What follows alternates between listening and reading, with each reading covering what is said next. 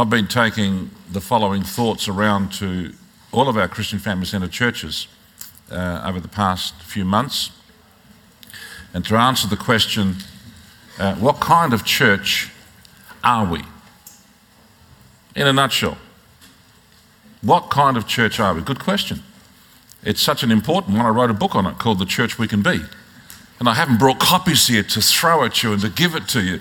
But some of you have bought them and read them, isn't that right? One person. Really encouraging for an author to see that. But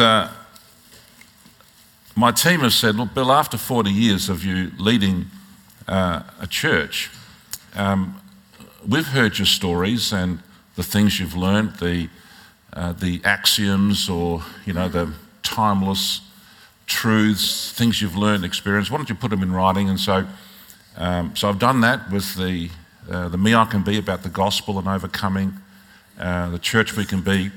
And I'm just about to finish off the leader I can be, I hope, by our CRC October conference. So it just puts down ideas and thoughts to help pastors, to help leaders, to help people. So what kind of church are we? As I reflected on this, I fired that question at myself. I thought, well, how do I describe the Christian Family Centre? I thought, well, we're not trying to be anything different to what Jesus wants and what we read in the New Testament. It's like there ain't no gimmick. We're a church for all people, it's our caption. And so I came up with this statement. I thought, you know who we are? We are trying to be a New Testament church, and basically we are a biblically grounded, Christ-centered, Holy Spirit-led, people-loving, forward-moving, it's faith, and outwardly focused or radic. That term radic is a missiological term that says your focus is outside of yourself to lost people, lost communities, lost nations. The opposite is centric, and where you're just focused on yourself and you've lost the understanding of the Great Commission that Jesus gave us. And so that's to me what kind of church we want to be, what kind of church we are. We endeavour to be a biblically grounded, Christ-centred, Spirit-led, people-loving, forward-moving, outwardly focused. My role as the senior minister of Christian Family Centre churches, I just want to make sure our churches are flowing that way. So if a lead pastor or an eldership team or not, a leadership team stray from that, that's when I would intervene without any compunction. If somebody came up with the notion, we don't believe the scriptures to be the word of God, that's a sackable offence, that'd be out. Simple as that. Our whole denomination has that position. We believe the Bible to be the inspired word of the living God, and it is the foundation for what we believe and what we practice. And so I had a situation once, I won't mention which church, it was in the state, a CFC church, and there was a guy that turned up from another church, and he'd sit in the front row, and when the women would get up to preach, he'd be sitting there with his great big Bible, scowling at them, like, what are you doing up here? Like women preaching, they're inferior creatures, they're just, and I'm thinking, so we had these beautiful girls that were preaching. One of them's a missionary in the Philippines, Vagena. She's done 3 years Bible college. She's a missionary in her 40s, serving God, would leave him for dead regarding commitment and zeal. And she said to me, Pastor Bill, she goes, I cannot preach anymore there. And so the poor pastor, the lead pastor, was new in the role, beautiful younger guy, and he just the guy was twice his age, didn't have the courage to tap him on the shoulder and move him on. So I had to fly to Alice Springs, I think I've named it, took him out for a meal, spent $100, which I resented, being Greek, meal, he and his wife, and he just raved for about 2 hours about all his theories about Scripture. And they were wacky-do stuff. In his view of women, I just said, well, I didn't even want to get into the argument. Man, I said, the CRC's been ordaining women since the 1940s and 50s. In fact, we love women. We like them. We love them. And there's no restriction. Preachers, elders, church planters. I said, we want more of them. And he goes, well, I guess there's not place for me in the Christian Family Centre here. And I said, precisely. I said, I'll help you find a negative, fundamentalist thinking church, because, fundamentalist is you don't believe in fun, you're a little bit mental. No, seriously, we just tapped him on the shoulder and there was no hard feelings. No, the reason for that is we believe what the scriptures teach about women. The first preacher of the gospel was a woman, Mary Magdalene. He's risen. There were women apostles and prophets throughout the New Testament. And, there's some scriptures that are taken out of context in Timothy and Corinthians about order in the church, and there were some unruly girls. They were just mainly Greeks. Greek women are very difficult. And Paul had to write to them. I know there's a Greek lady here. Paul had to write to them and say, come on. And so people take that out of context and say, therefore, God's anti-women. Give me a break. He chose a 15-year-old girl to become an ovum. Think about that. In her womb. No male seed, Holy Spirit, her seed. He chose a little girl.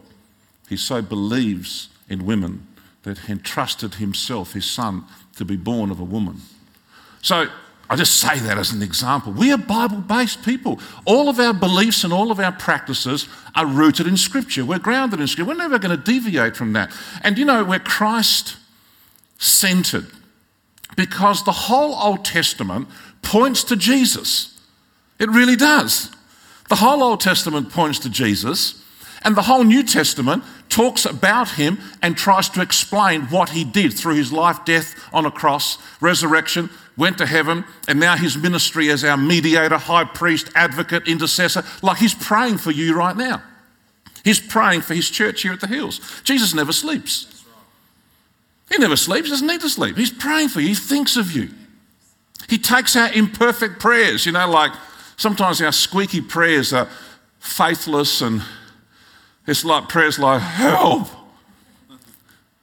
help me, Jesus.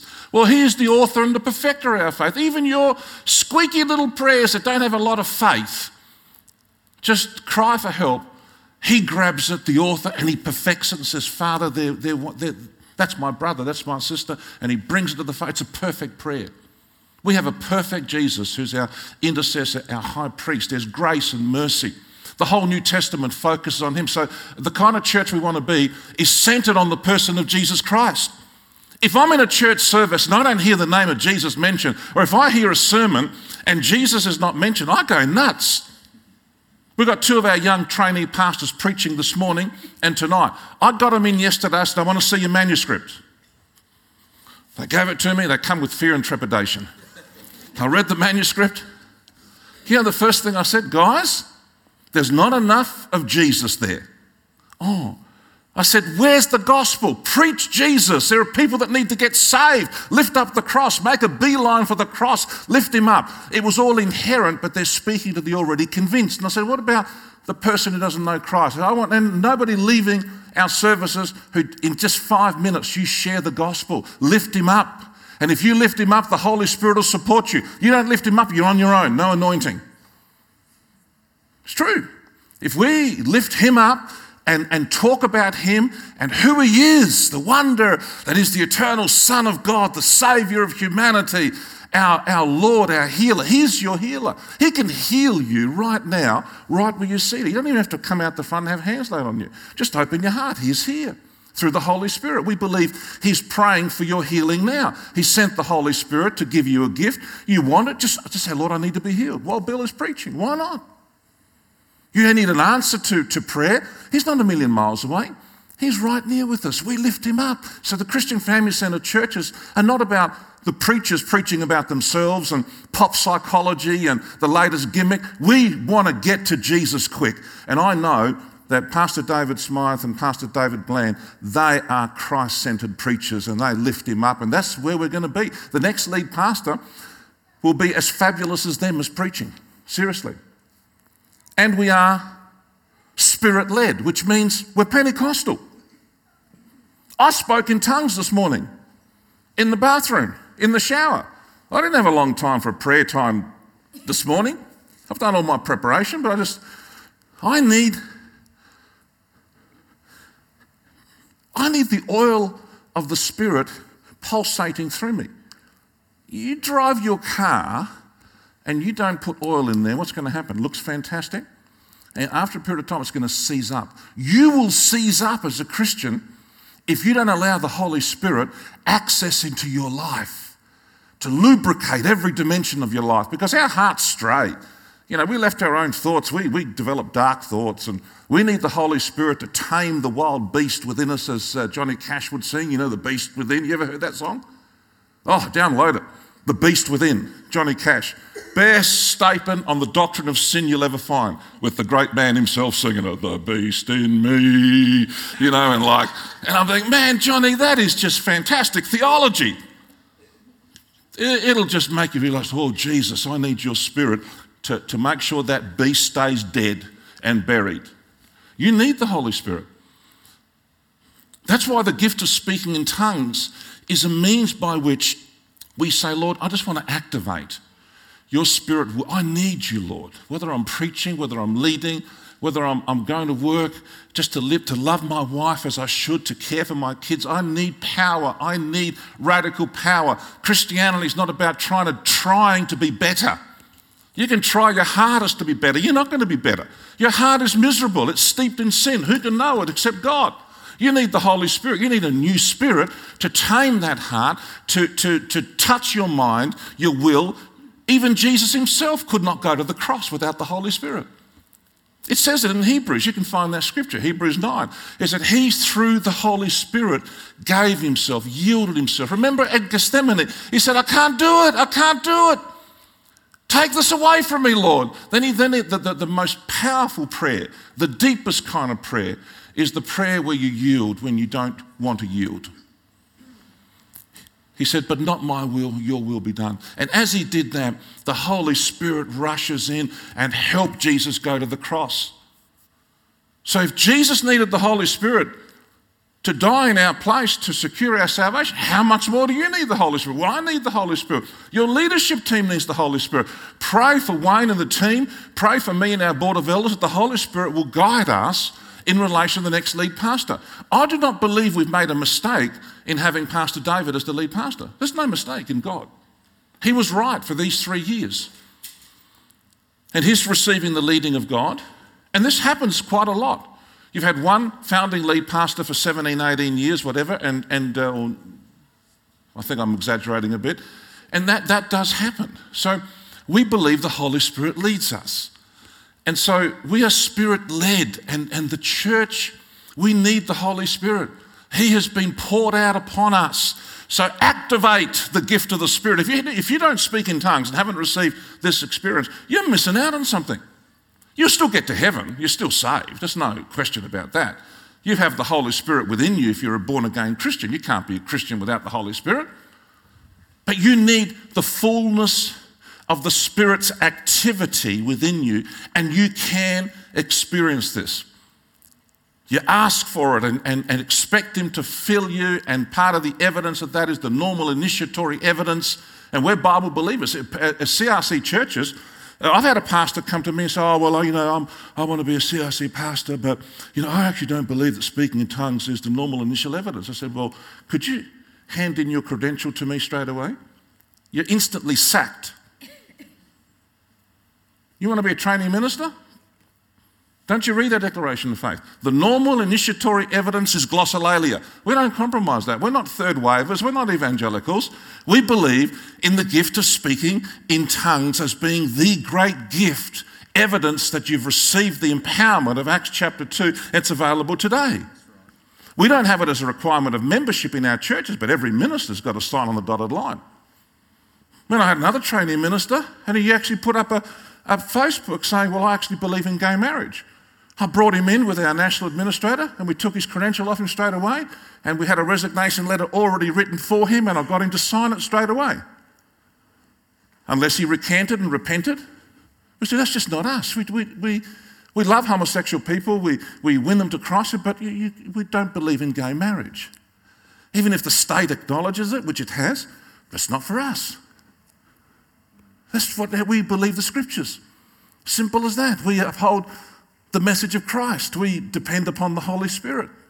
So this is who we are, church. Christian Family Centre churches.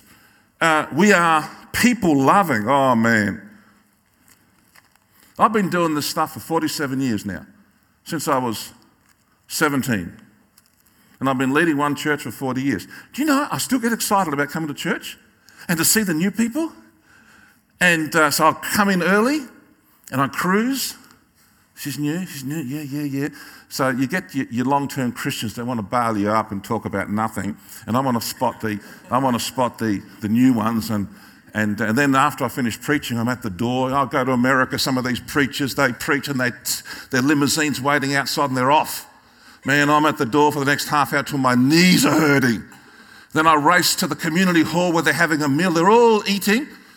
And my wife runs it. They don't even have a meal prepared for me afterwards. So then I go and cruise the tables and say hello and bless people. And I say, is there a meal for me? No, it's all gone, Pastor. Great honouring, great respect for me. Isn't that right? Sometimes Kathy thinks and has a meal prepared, but I couldn't care two hoots. I would sooner spend that time with people. And I've found people that are on the verge of suicide at the door. A couple of times now. I've had people that I know, there's something going wrong there. They're ready to have a nervous breakdown. I remember one lady, brand new, she stuck this. She goes, she stuck this thing in my pocket. A letter, a note. And I say to people, don't stick notes in my pocket or put money there.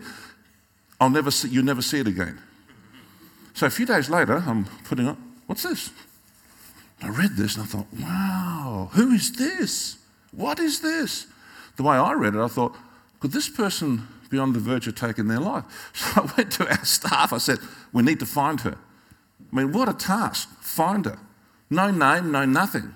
So we actually did. So I said, this is what she looks like. Send a message to all the team and everything. And finally I said, we think there's this woman that's been coming. She fits the bill. Anyway, they tracked her down and I rang her up. I rang her up and said, hi. Say, Monica, hey Monica, it's Pastor Bill Vasilakis here. And she just went absolutely silent. She goes, how'd you get my number? I said, with great difficulty. I said, I'd really like to catch up with you for a cup of coffee today if possible. I'm working and so I said, okay. I said, can I ask you a straight question? You put a note in my pocket. I said, are you contemplating ending your life? I just came out with it. I'm not going to muck around. I think that's what doctors say you should do, don't they? Kathy's a mental health specialist. And she goes, no. But I'm really struggling. So anyway, cut a long story short, she came in the next day for a cup of coffee, had an hour with her, and I can't do the counselling. I'm here, there and everywhere. So I put her onto our counselling department. They had her 4 or 5 sessions, led her to Christ, got her back to her psychiatrist because she was under medical supervision, but she stopped that. And she found Christ and is going on with Jesus. Hallelujah. So to me, if you love people, you're open to meeting their needs and to seeing where they're really at. And so we are a church for all people. We genuinely love people. This is our heart. If anyone that's a leader, I looked at the leadership team and their spouses, and what oozed out of them when I met them the other day is love for you.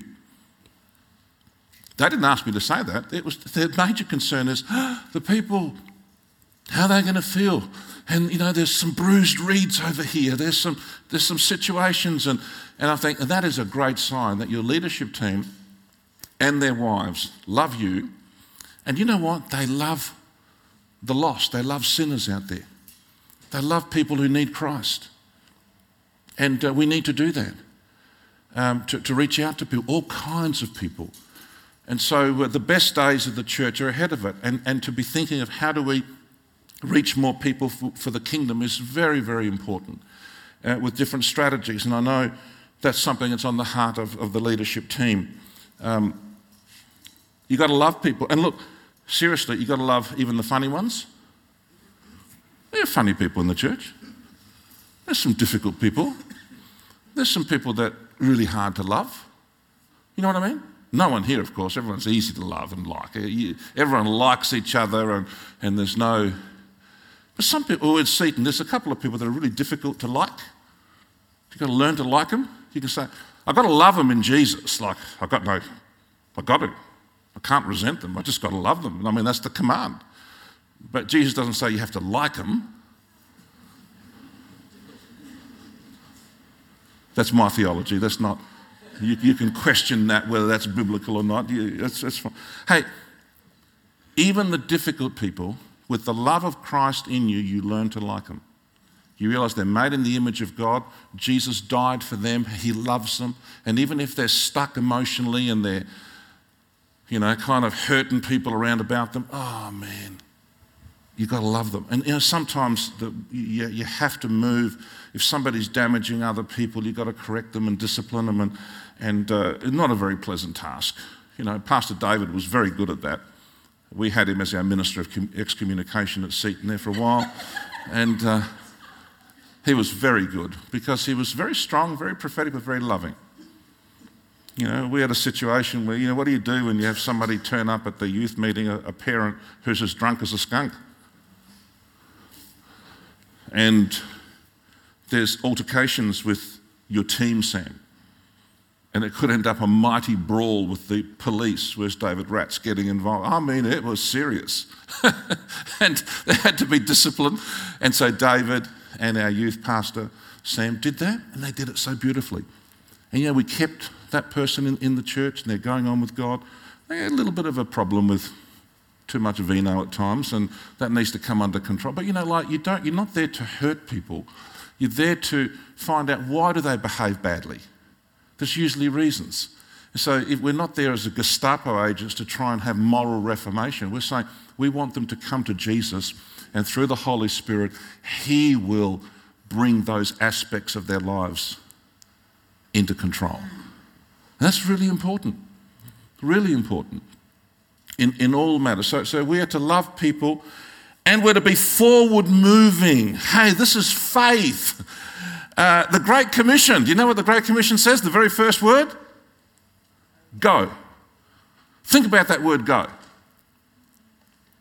There's no wiggle room from that word. Go. It doesn't say go and stop. It doesn't say go, turn back. 2/3 of the name of God is go. G-O. Go.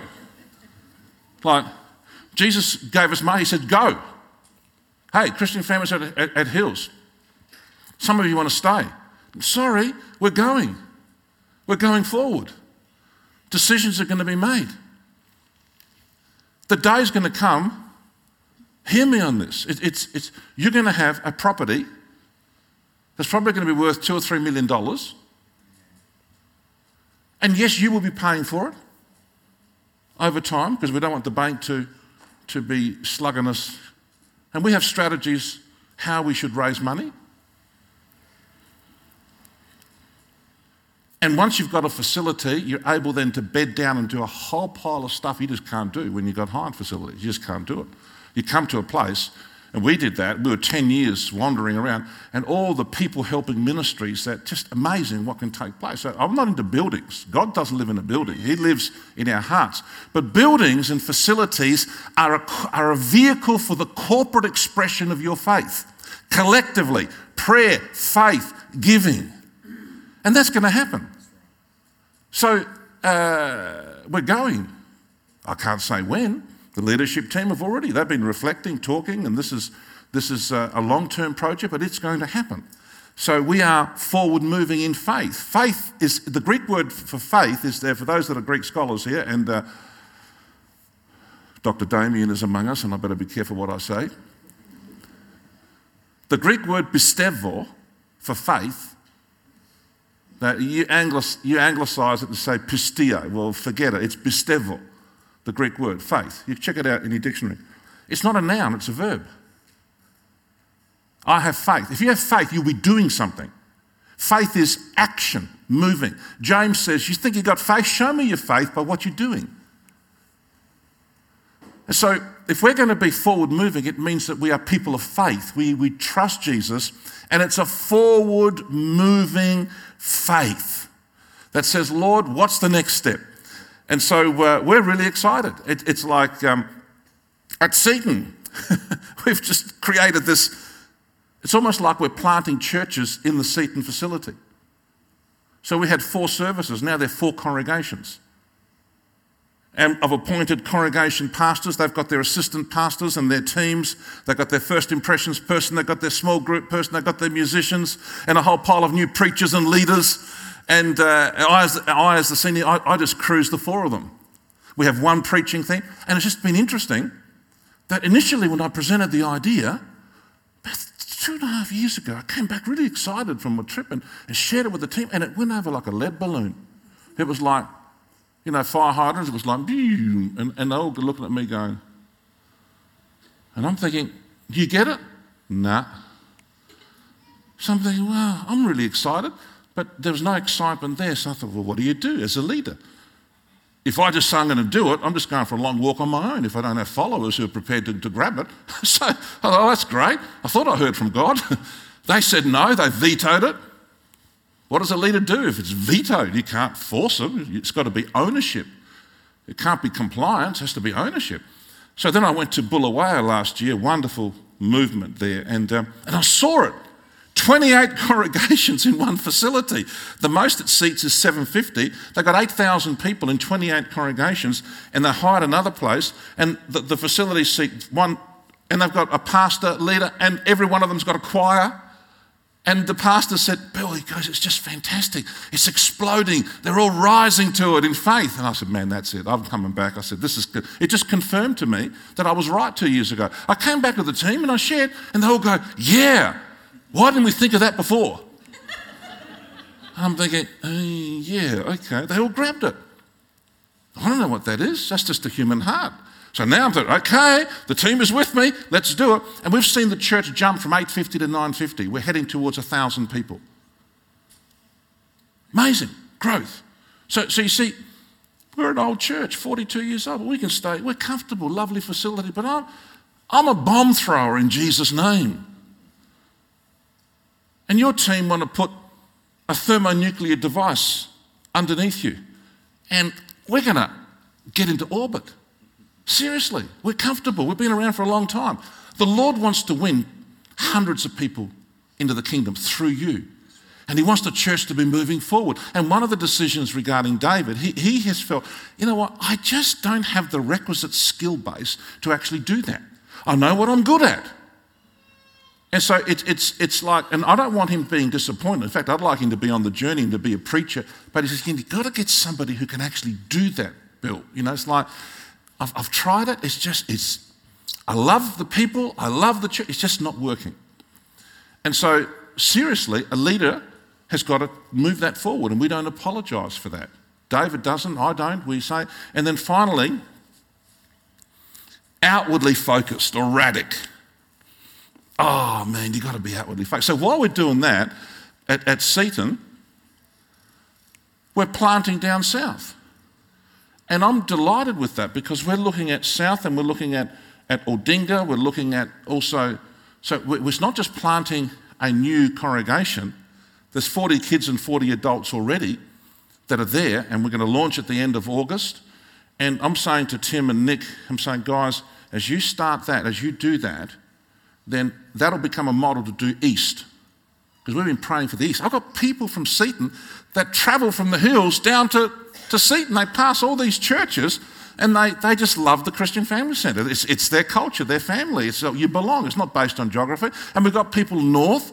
So I'm saying, guys, east and north once we go south. All I need is the right lead pastor. So I'm praying right now. Now what is that? Are we foolish? Are we silly? No, we're actually outwardly focused. This is the book of Acts. What did Jesus say in the Great Commission? He said to them, he says, stay in Jerusalem, receive power from on high, and you'll be my witnesses, where? In Jerusalem. Then when you reach Jerusalem, Judea. Then when you reach Judea, Samaria. And then when you reach Samaria, the world. Is that correct? No, it's not correct. I've deceived you. The preposition then is not there. The preposition and is there. He says, and you will be my witnesses where? In Jerusalem and Judea and Samaria and the ends of the earth. But you know what? They stayed put. They said, we love Jerusalem. Big church. 18,500 people within the first two sermons. You think about that. 3,000 and 5,000, just men. 8,000.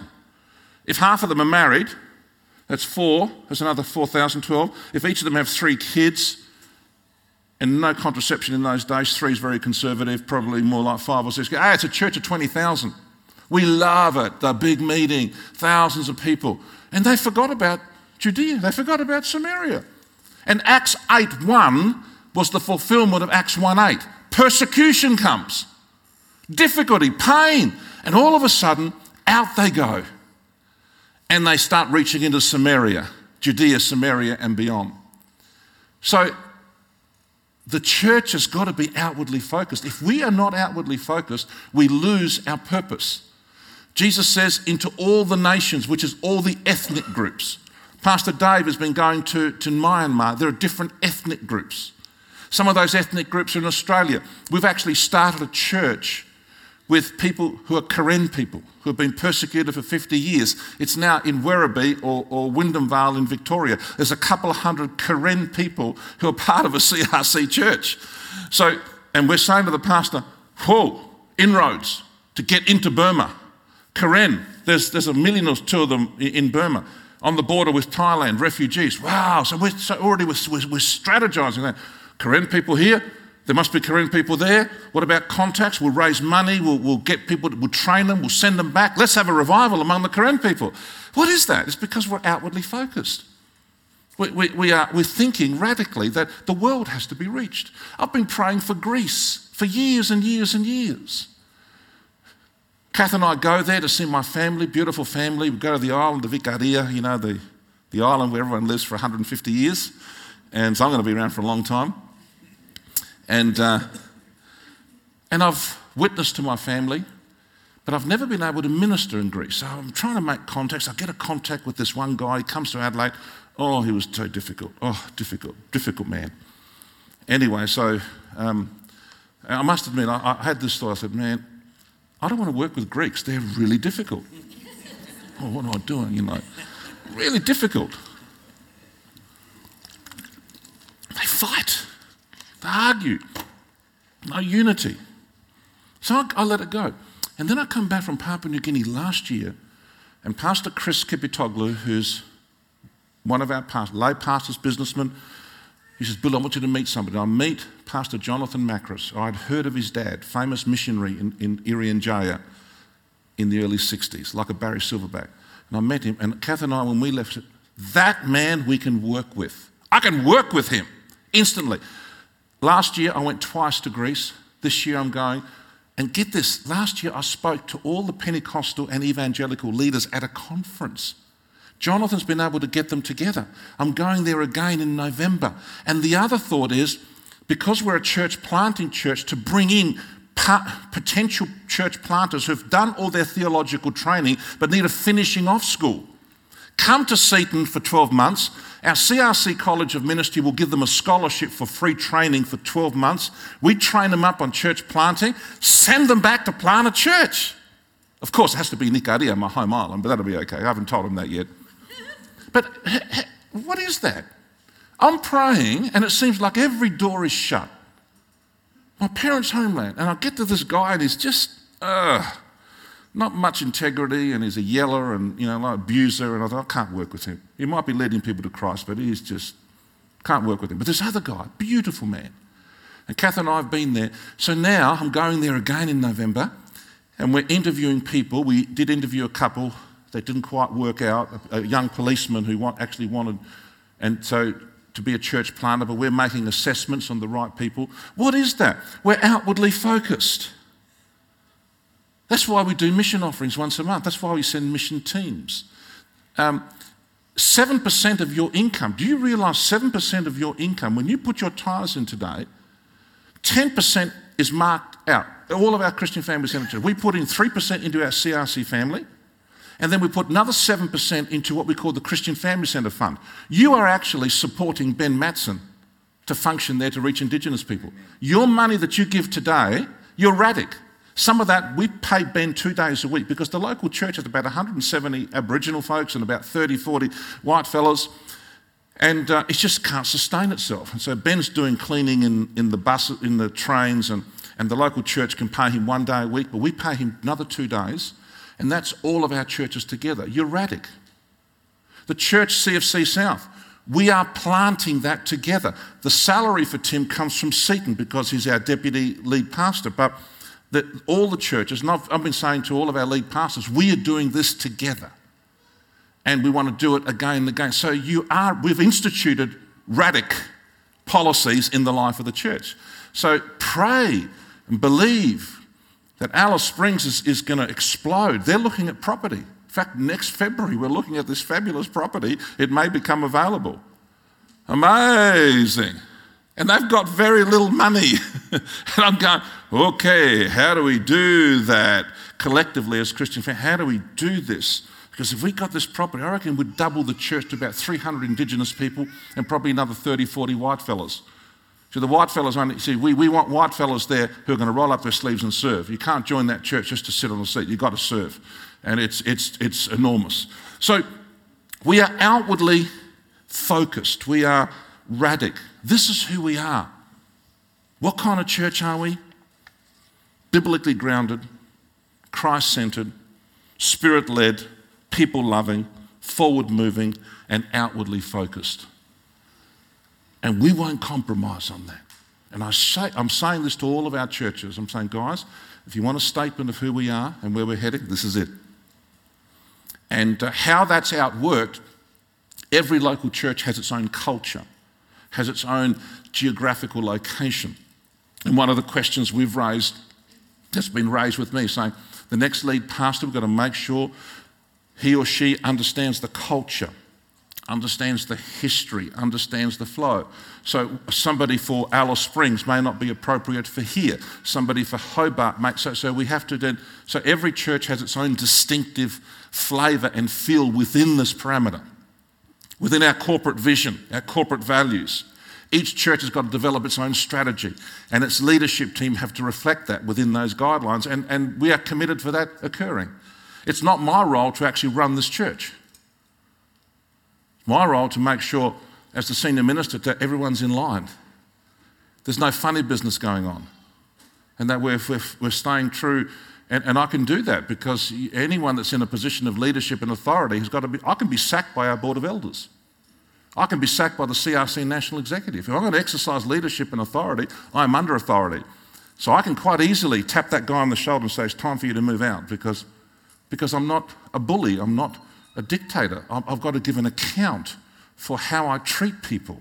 I have a board, I have a team, and this is wonderful what we have within the Christian Family Centre. We have our leadership teams and we have our board of elders working together to make sure that everything's done decently and in order. And so the next appointment of your lead pastor will be done decently and in order and with full consultation. And so we're delighted with that. Can you say amen to that? Amen. Can we stand together? I want to lead you in a prayer.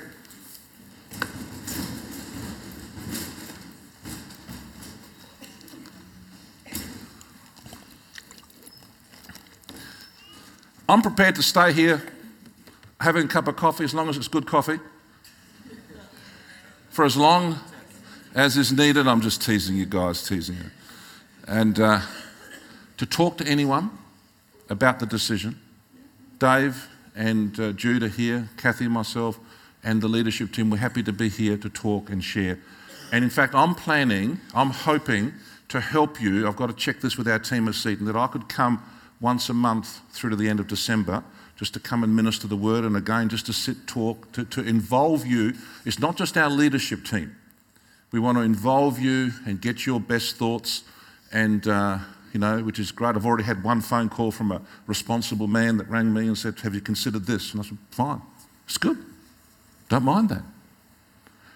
But I'm happy to sit down and say, okay, because we love you, we respect you, and we really do want you to, because sometimes when there is a change of leadership, people can get a little bit, okay, the future of the church. This church has got a fantastic future. I have invested an enormous amount.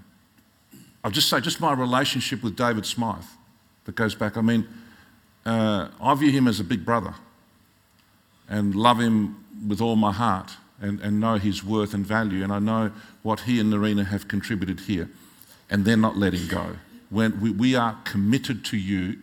And if you know of anyone that's a little bit flaky, you have my permission to look them in the eye and to say, you are needed. Stay put. Don't move. Don't know about your guitar playing. That might need a bit of improvement, but you needed to be here. It's great, Rob. It's great. Very good. Hey, we know, Rob. We led you to Christ, didn't we, when you were a little boy? No, you were, okay, beforehand. All right. Memories. Hey, if you know people, please talk with them. And if someone needs some TLC, let Sam, who's obviously the staff person, and also Wayne, so that we could actually touch base with them. We want no one to leave. We want them to stay. In fact, we want the church to grow. We want new people to come to Christ. You might be new in the church. You might be just the last few months. You're going, what's going on? It's okay. It's actually a good thing. It's been done in a godly way, and you're not on your own, and we are here to help you and support you. And so let me pray for you all. Father, in the name of Jesus, I thank you for these beautiful people. I thank you, Lord, for the fabulous kids as Kath and I saw them. So many children. Oh, Lord, we pray double and triple the number of kids, we pray, in the future. With new facilities, may there be a revival among children and families. Father, I pray for every person here. Thank you for them, that they're here, that they've faithfully turned up, that they've listened to my message, they've been aware of what's taken place. I pray, Lord, that you would reinforce truth to them and that your Holy Spirit will apply the message that I've shared about what kind of church we are to them personally, that they are part of this body, that they are part of Jesus' beautiful bride here at the Hills. Help them to see that they're a beautiful bride, that we have a wonderful bridegroom in Jesus, that we are an integrated body, that every part is needed. Bless them. Bless their families. Yes, Lord. May this church be reinforced and grow and be strengthened in the coming days. Give us wisdom for the days ahead. We look to you. And I pray, Lord, for any person here who hasn't given their life to Christ, that they would do that today. Anyone that has a need, that they would request prayer, that we can pray for them. Lord, administer your power of healing and be gracious to people. As your word says, Jesus is our high priest, and we're to come to him with our requests in our time of need, for there is mercy and grace coming from the throne of heaven through Jesus Christ, not because of our perfection, but because of his perfection. We're imperfect, we're faithless, we struggle, but he is perfect, he is ever faithful. And we know that as we come to you, Father, through your Son Jesus, who's sitting at your own right hand, that there is mercy and grace and favour and forgiveness and salvation and healing and blessing for people. So help people to reach out to you even this morning as we're standing here. While we're standing in the Lord's presence, you have a need. The Lord is here. There's no one looking around as you're talking to the Lord. Just give me a signal that you have a need and you want to receive from Jesus. Just lift your hands like this in an act of receiving. I'd like to specifically pray with. Just say act of receiving. Just say, Lord, I submit to you and I receive from you. Just your hands like this. You can look at me. You can just say, I need help. I need help. Father, touch these precious people right now. Heal, deliver, set free, save, minister to them. May they see that Jesus is ever close and that he responds to our heartfelt prayers. Our wonderful mediator, high priest, advocate, intercessor on our side, our big brother in heaven who's on our side. Bless your people. I thank you for this opportunity to share in Jesus' name. Amen.